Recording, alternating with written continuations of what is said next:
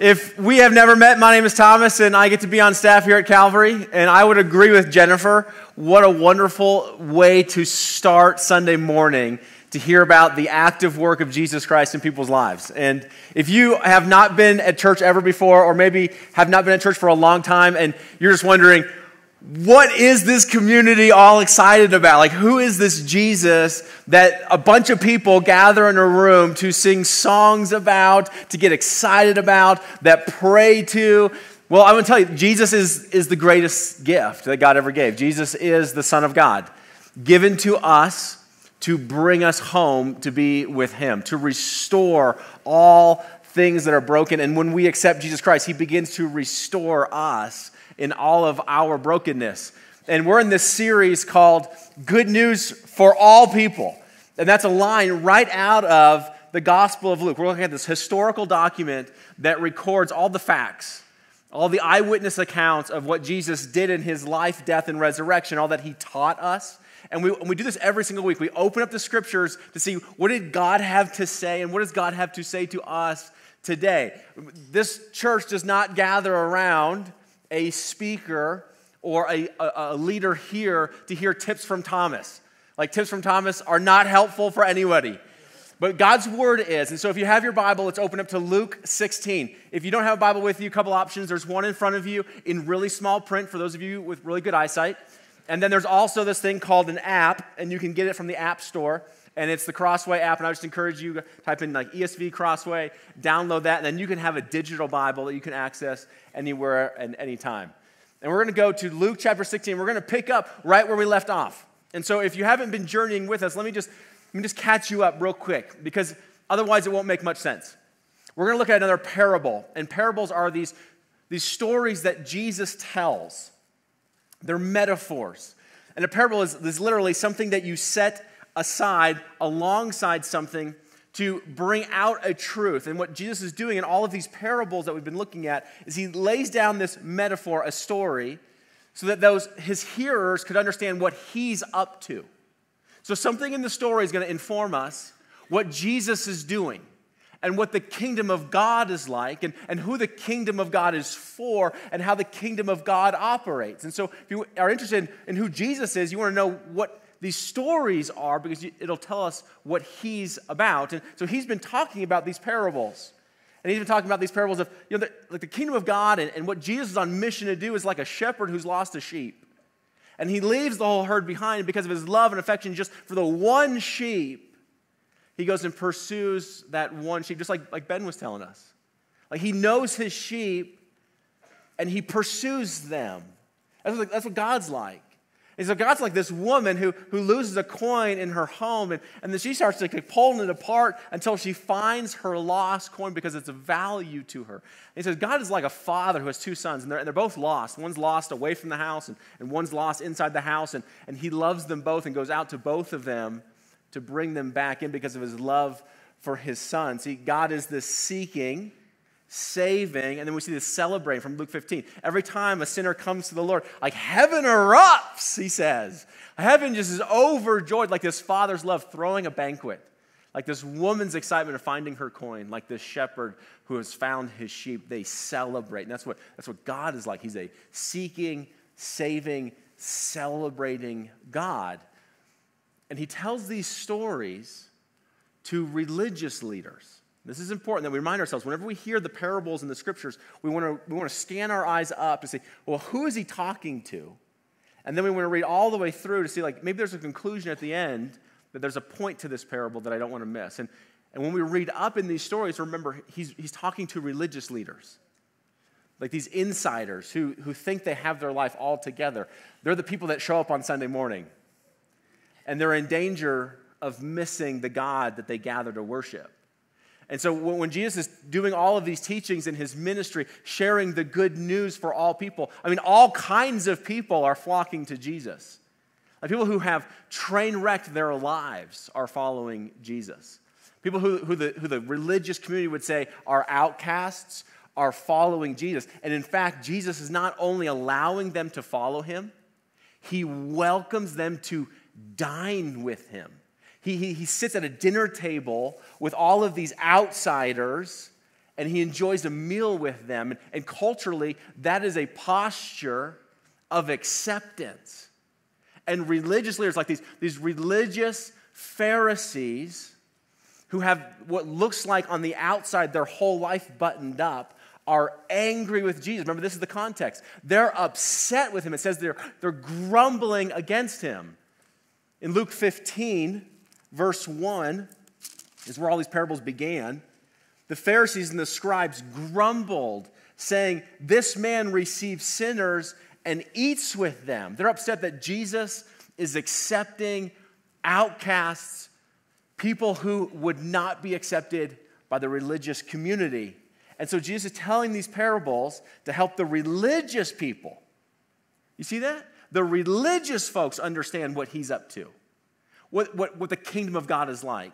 And so he tells these parables of the lost sheep, the lost coin, the father who's lost his sons. And then last week we looked at this parable. He talks directly to the Pharisees about how they handle money. Because the Pharisees, this is chapter 16, verse 14, the Pharisees who were lovers of money, like part of their problem is that they loved money and what money could do for them.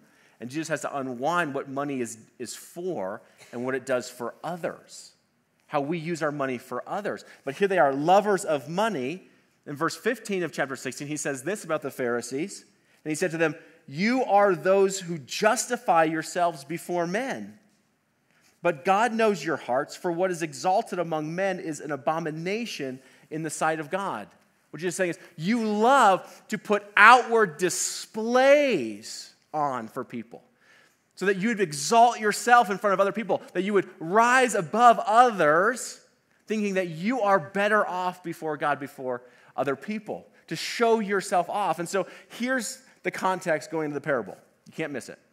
He's speaking to religious people who are grumbling that he's eating with the outcasts, who are lovers of money, and who love to put on display an outward expression of how well they're doing. And Jesus says, okay, to the people who are upset that I'm eating with the outcasts, who love money and love to display outwardly their religion, but have no internal conviction of their heart, let me tell you a story. Here's the story. You ready? Luke 16, and we'll pick it up in verse 19. Just see if you can see who he's talking about. There was a rich man who was clothed in purple and fine linen, and who feasted sumptuously every day. And at his gate was laid a poor man named Lazarus, covered with sores, who desired to be fed with what fell from the rich man's table. Moreover, even the dogs came and licked his sores. The poor man died and was carried by the angels to Abraham's side. The rich man also died and was buried. And in Hades, being in torment, he lifted up his eyes and saw Abraham far off, and Lazarus at his side. And he called out, "Father Abraham, have mercy on me, and send Lazarus to dip the end of his finger in water and cool my tongue, for I am in anguish in this flame."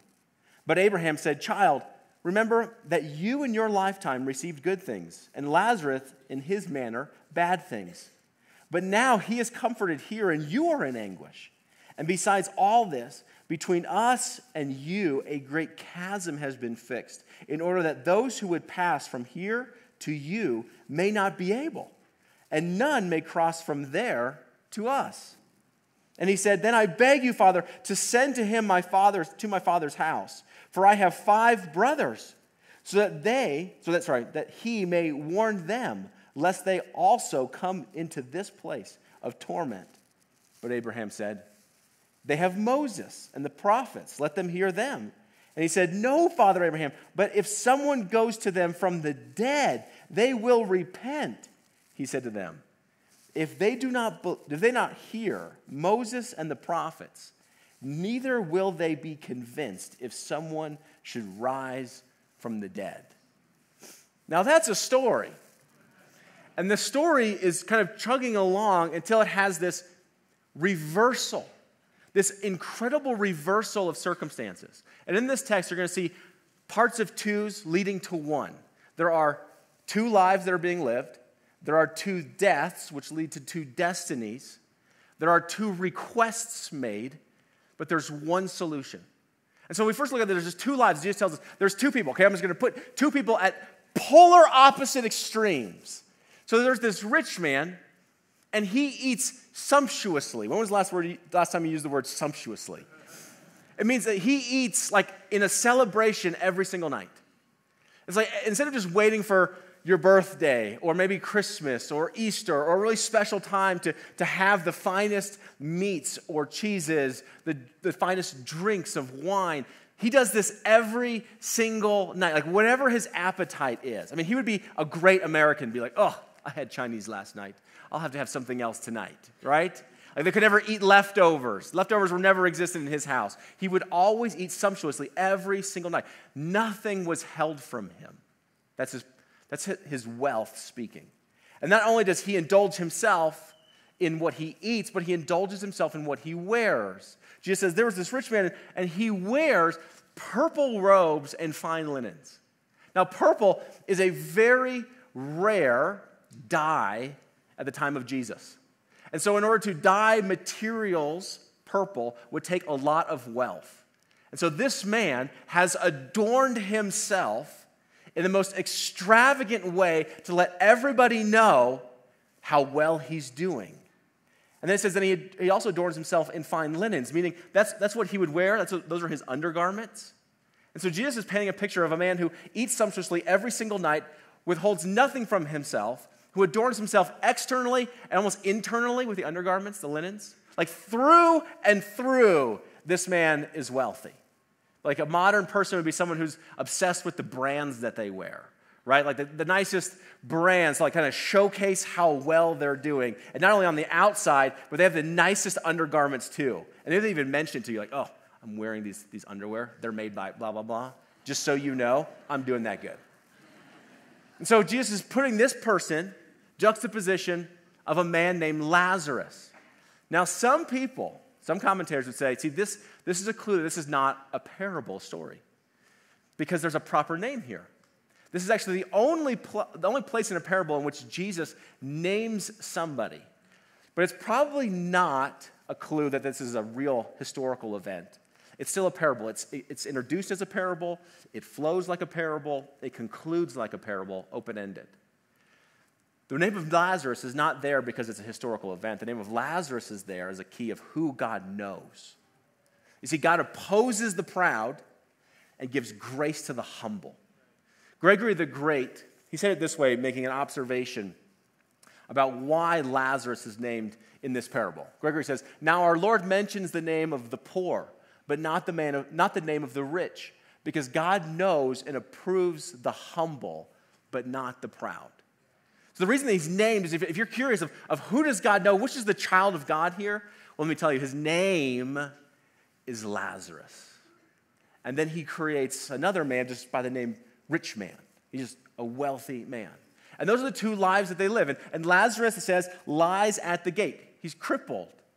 And in the first century, in the ways you would maybe take care of an impoverished person who is unable to work, unable to procure the needs for their life, is that you would bring them to the gate, the house of a wealthy individual, and put the onerous on them to care for him. And so Lazarus, who is sick, we see he has boils, is also crippled and poor, and he sits at this gate every single day. So this isn't just like, oh, there's poor people in the world. This is somebody the rich man's going to know every single day. In fact, we're going to find out that Lazarus is known by the rich man by name. The rich man knows who Lazarus is. He passes by, ignoring him every single day. It says even the dogs came to lick his wounds. Now, you might have a dog. You might love your dog. Maybe your dog sleeps with you in your bed, which is weird. You shouldn't do that. But in the first century, dogs are not home pets and like beloved, and you don't buy them sweaters and have matching outfits with your pets, okay? In the first century, like dogs are like rabid wolves. And so the indication that even dogs are coming is like even just the ravenous of the streets is his only care. It's dire. So those are the two lives that are being lived. And then one day, they both die. And it says the rich man is buried. I mean, that's what you do to rich people. You make sure they have a great service. You spend a lot of money on their casket, and you bury them. But it says no mention of a burial for Lazarus, no care for Lazarus that way. But then immediately there is a reversal. And you just see this reversal that happens completely. The one who was poor becomes rich. The one who was rich becomes poor. The one who was in agony is comforted. The one who comforted himself is in agony. It's this complete reversal, and Lazarus is taken to the side of Abraham. This is the presence of Abraham, where God's children live. It's heaven. So Lazarus is there, and this rich man is in Hades, or is hell. And there he's in torment and anguish. And this is why I think it's metaphor, because whenever Jesus speaks about hell all the time. Like one of the most vivid descriptions of hell comes from Jesus himself. And he speaks about hell, and it's usually in metaphor, because you think of hell as what? Flames and fire, right? But then it's also spoken about of utter darkness. Can you have darkness and flames at the same time? If it's historical, probably not. So this is metaphorical language of what it is to be in Hades. Pastor Tim Keller, who used to preach on the East Coast in New York, he would say, people would be really disturbed by the sense of hell in his congregation. So he would comfort them and say, it's probably a metaphor when Jesus speaks of it in these terms of fire and darkness, in which they would have a little bit of reprieve, like, oh. And then he would add, it's metaphor for something far worse. And it's like, oh, that sounds terrible. But you don't take the parables and try to build theological dogmatics of heaven and hell from parables. That's what the details are for. Though you could do that in all the teachings of Jesus. But here Jesus is using a parable speaking about what is a reality that's coming in metaphor. And so there is this rich man who's in Hades, and he begins to make requests. And so we've seen two lives that are lived. We've seen two deaths that lead to two totally different destinies. And now there's these two requests that this rich man makes. And you would think if you have your image of hell is usually fire, brimstone, people screaming and yelling and saying, oh, I want out of here, I want out of here. Is that what Jesus describes here? It's actually fascinating. It's not. It's not that people are asking, get me out. What does the rich man want? To get Lazarus in. Isn't that fascinating? Like Lazarus is now restored. He's going to ask that Father Abraham would send Lazarus. Like, he still views himself as the rich man, though he's in hell. He still views himself as this proud man that Lazarus should serve. He says, Father Abraham, send Lazarus on a chore for me. And you're like, I'm so confused.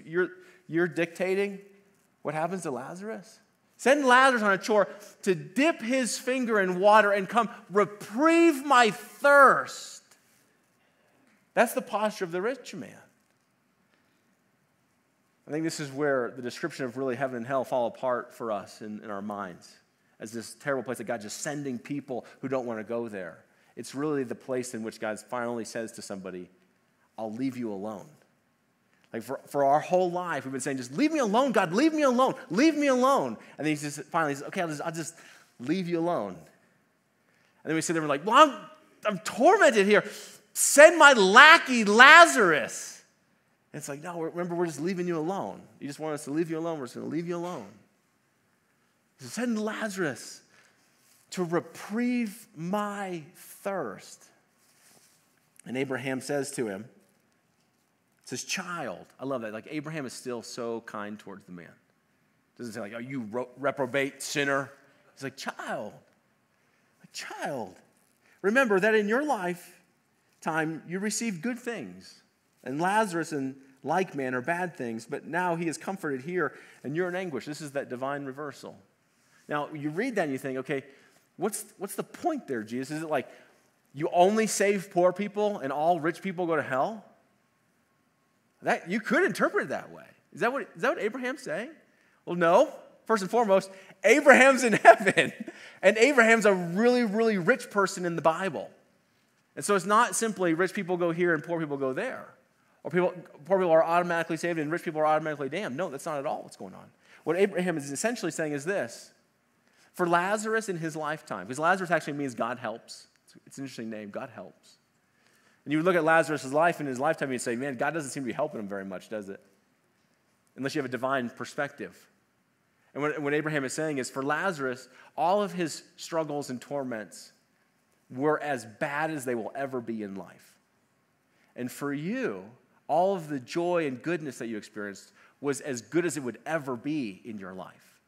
And now after death in these realms, Lazarus is experiencing great joy and will never experience the hardship and sorrow again, which will not be true for you. And so it's not rich people go here and poor people go here. It's those who are children of God go home to be with God. That's where God wants to be. And those who do not love God and don't want to be at home with God, God says, I won't drag you here. I won't drag you here. I'll leave you alone. That's the picture of heaven and hell that God's giving us. And so then the rich man said, okay, well then go warn my brothers. Again, still not asking to leave. Well, go warn my brothers. Send Lazarus. And he's still trying to dictate. I'm the rich man, Lazarus the poor man. I get to tell it Lazarus. I get to tell him what to do. He says, go send Lazarus to tell my brothers, to warn them. This is blame shifting, right? I mean, this is like the rich man would be on Oprah for sure, blaming his dad.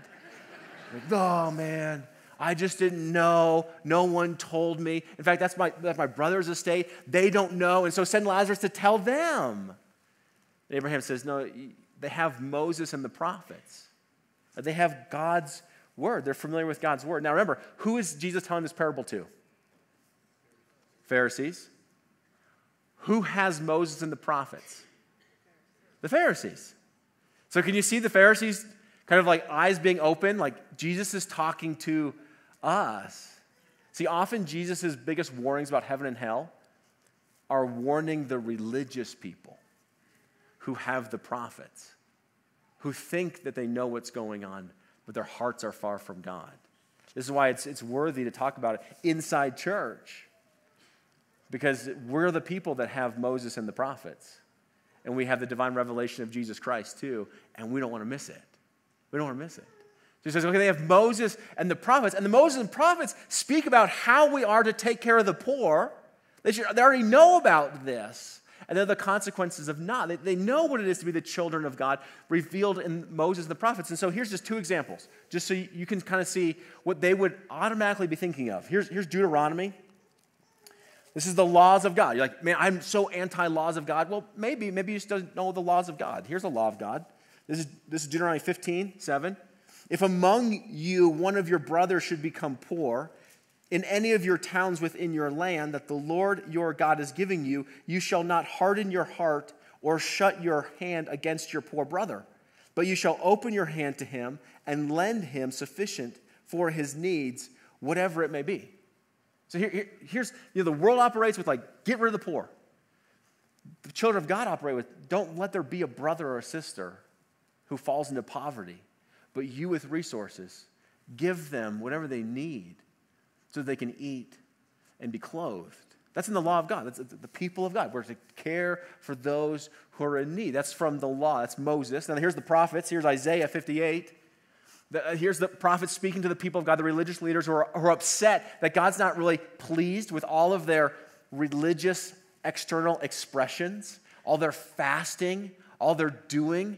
And the prophet just reminds the people of God, do you forget what kind of fast that the Lord requires? This is 6. Is not this the fast that I choose? To loose the bounds of wickedness and to undo the straps of the yoke, to let the oppressed go free and to break every yoke? Is it not to share your bread with the hungry and bring the homeless poor into your houses? When you see the naked, to cover him and not to hide yourself from your own flesh? Is the rich man doing any of that? No, the rich man is like the one that Jesus describes in Luke chapter 11. Luke chapter 11, verse 42. He says, but woe to you, Pharisees, you religious people who look so good on the weekends. Woe to you, Pharisees, for you tithe mint and rue and every herb. That's like you tithe even on your herb garden in your backyard. I mean, like that's how religious you are. But you neglect justice and the love of God. Like you Christians have all the right answers, but you neglect justice and the love that God has for the world. It says, woe to you, Pharisees, for you love the best seats in the synagogues and greetings in the marketplaces, right? So you tithe your mint, you put these external garments on to impress people with your religious pomp, and you neglect the man lying right outside your home. And you neglect justice.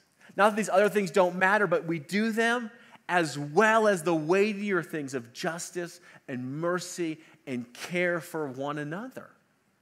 That's the description that that's what Jesus has for the Pharisees. And then in parable form, he's telling them to a people. Just get the contrast. To a people. What are they upset with Jesus about?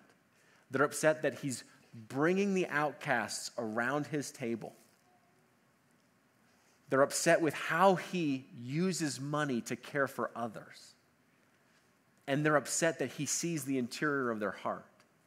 And so Jesus tells a story. Okay, you Pharisees who are upset that I'm not passing by, who are lovers of money and love to adorn yourself externally with religious garb, let me tell you a story of a rich man dressed in external garb who passes by a poor man, who does the exact opposite of what I'm doing.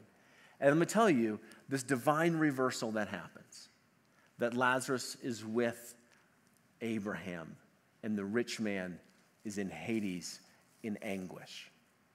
And then lastly, he's like, but send Lazarus. I mean, yes, they have the Moses and the prophets. The word of God, it's not enough. That's what the man's saying.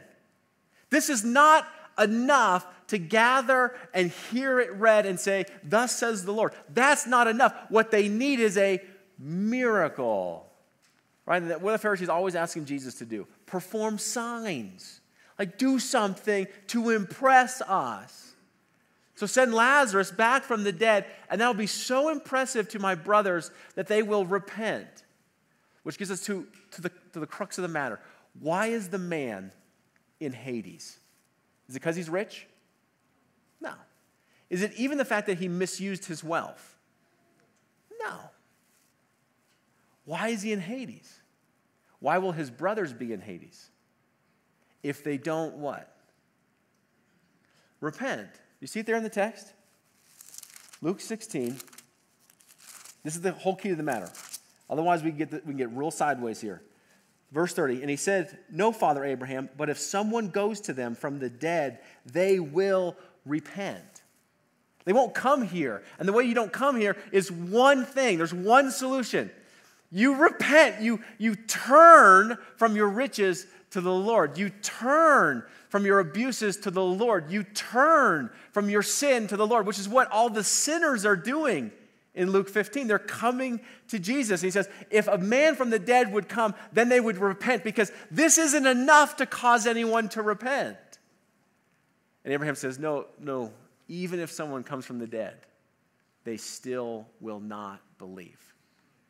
Now, it's fascinating that the name Lazarus is used in this parable. And in another gospel, this is the Gospel of John, a different story completely, okay?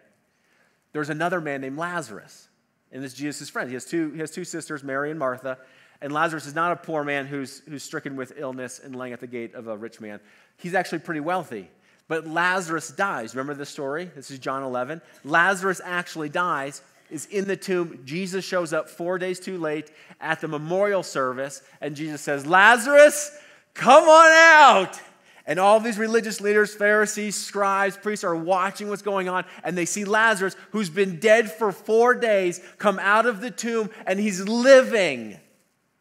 And you know what they want to do? Kill him.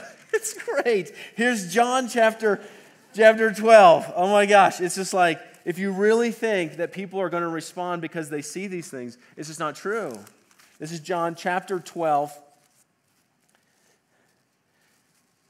Verse 9, when the large crowd of the Jews learned that Jesus was there, they came not only on account of him, but also to see Lazarus, who had been raised from the dead. So the chief priests made plans to put Lazarus to death. So you think, okay, if they would just see Lazarus, they would believe, and Jesus is like, no, they won't. No, they actually won't, because I'm actually going to do that. I'm actually going to do that sign for you. And then you're going to see Lazarus, and instead of being like, oh my gosh, Jesus is the promised Christ, I repent of all my religious activities that I'm doing that's keeping me from God, and I come to him. No, they're going to be like, that's a threat. We should put to death the miracle. We should put him to death. We should put him away. That's their response. And so what do we learn? Is that God's word is sufficient. This is what Paul tells us in Romans chapter 10, that believing comes from hearing, and hearing the words of Christ. There might be new faith that's awakened in this room just because this is God's word. It's not my word, it's God's word. And God's word does not return to him void, but it awakens his sheep. And maybe you have been a wandering sheep for a long time, but you hear his voice today. It says, no, this is God's word, and I repent and turn to him. Now, in this story of the rich man and the Lazarus, it's so easy to forget the storyteller. It's all really about Jesus, isn't it? Remember, stories are metaphors laid aside what Jesus is up to. What's Jesus up to? Does Jesus walk by the Lazaruses of the world? No. That's why the religious people are upset with him, is that he will not just walk by, but he sees you. He sees you and he knows you by name. He sees you in your sickness of sin. He sees you in your state of need. He sees you as crippled as we are, unable to save ourselves, lying at his gate, and he comes out and he says, son and daughter, live. Live. Like that's what baptism is. You just saw it. Buried in the likeness of his death, you're joined in Christ's death. Like Jesus really went to the grave, and baptism is this visual illustration of being buried with Christ, and then what? Raised to what? New life. Those who are buried with Christ are raised with Christ. And that's exactly what we see with Lazarus. They're buried with Christ, and then he's with Christ. He's with Abraham in God's house. And so Jesus is the one who refuses to just walk by, who doesn't dress himself in all this religious garb, who being in the very form of God, humbled himself, taking on flesh. He dressed himself. The God of the universe took on flesh. Like these are the dirty garments that God took on. Why? To save you. Why? Because he loves you. The only question is, will you respond? Will you respond? You have to humble yourself and repent and receive the grace of our Lord Jesus Christ. And then he begins his transforming work of making you something new, of changing you from the inside out. And so then for the Christian, there's no fear of death. Absolutely no fear of death. The last enemy to be defeated is death itself. And Paul will say in 1 Corinthians 15, death is swallowed up. Oh, death, where is your victory? Death, where is your sting?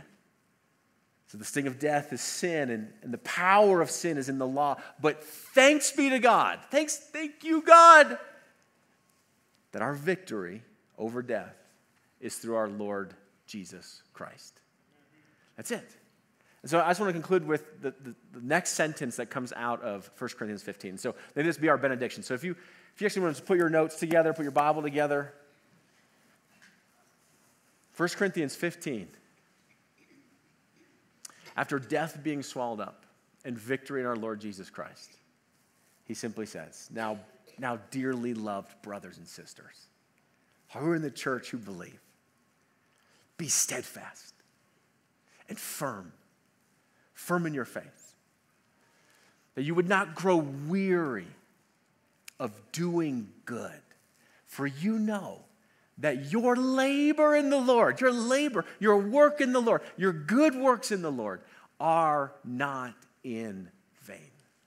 And so, church, as we leave today, just know this, that Jesus Christ refuses to pass by you. He's willing to welcome you into his house at his table, no matter what you have done. And the final work is the work of destroying death itself. And those who are in Christ, buried in his death, will be raised to new life for all who believe. Can I pray for us? Father God, I thank you that you would give us vivid teaching, those of us who have Moses and the prophets, the Gospels of Jesus Christ. Father, I pray that you would draw us to yourself, that we would not be proud like the rich man, but that we would be humble, that we would be teachable, that we would come to you. And so, Father, we give you thanks for the lives that have been transformed, who announce their faith in front of a community to follow you all the days of their life. And we ask that you would be with them, that you would mark them, that you would let your presence be known in their life in a very palatable way. I pray for us who have been far from you, Lord, may we come near again. Father, I pray for anyone in the house of the Lord who has known you all the days of their life, but have never surrendered their life. I pray they would do that this day. In the mighty name of Jesus, we pray this. Amen. If we can pray for you, our prayer team will be down here in the front. Don't step back into Monday and whatever you got going on without having somebody pray for you. But we love you. God loves you. Go in peace.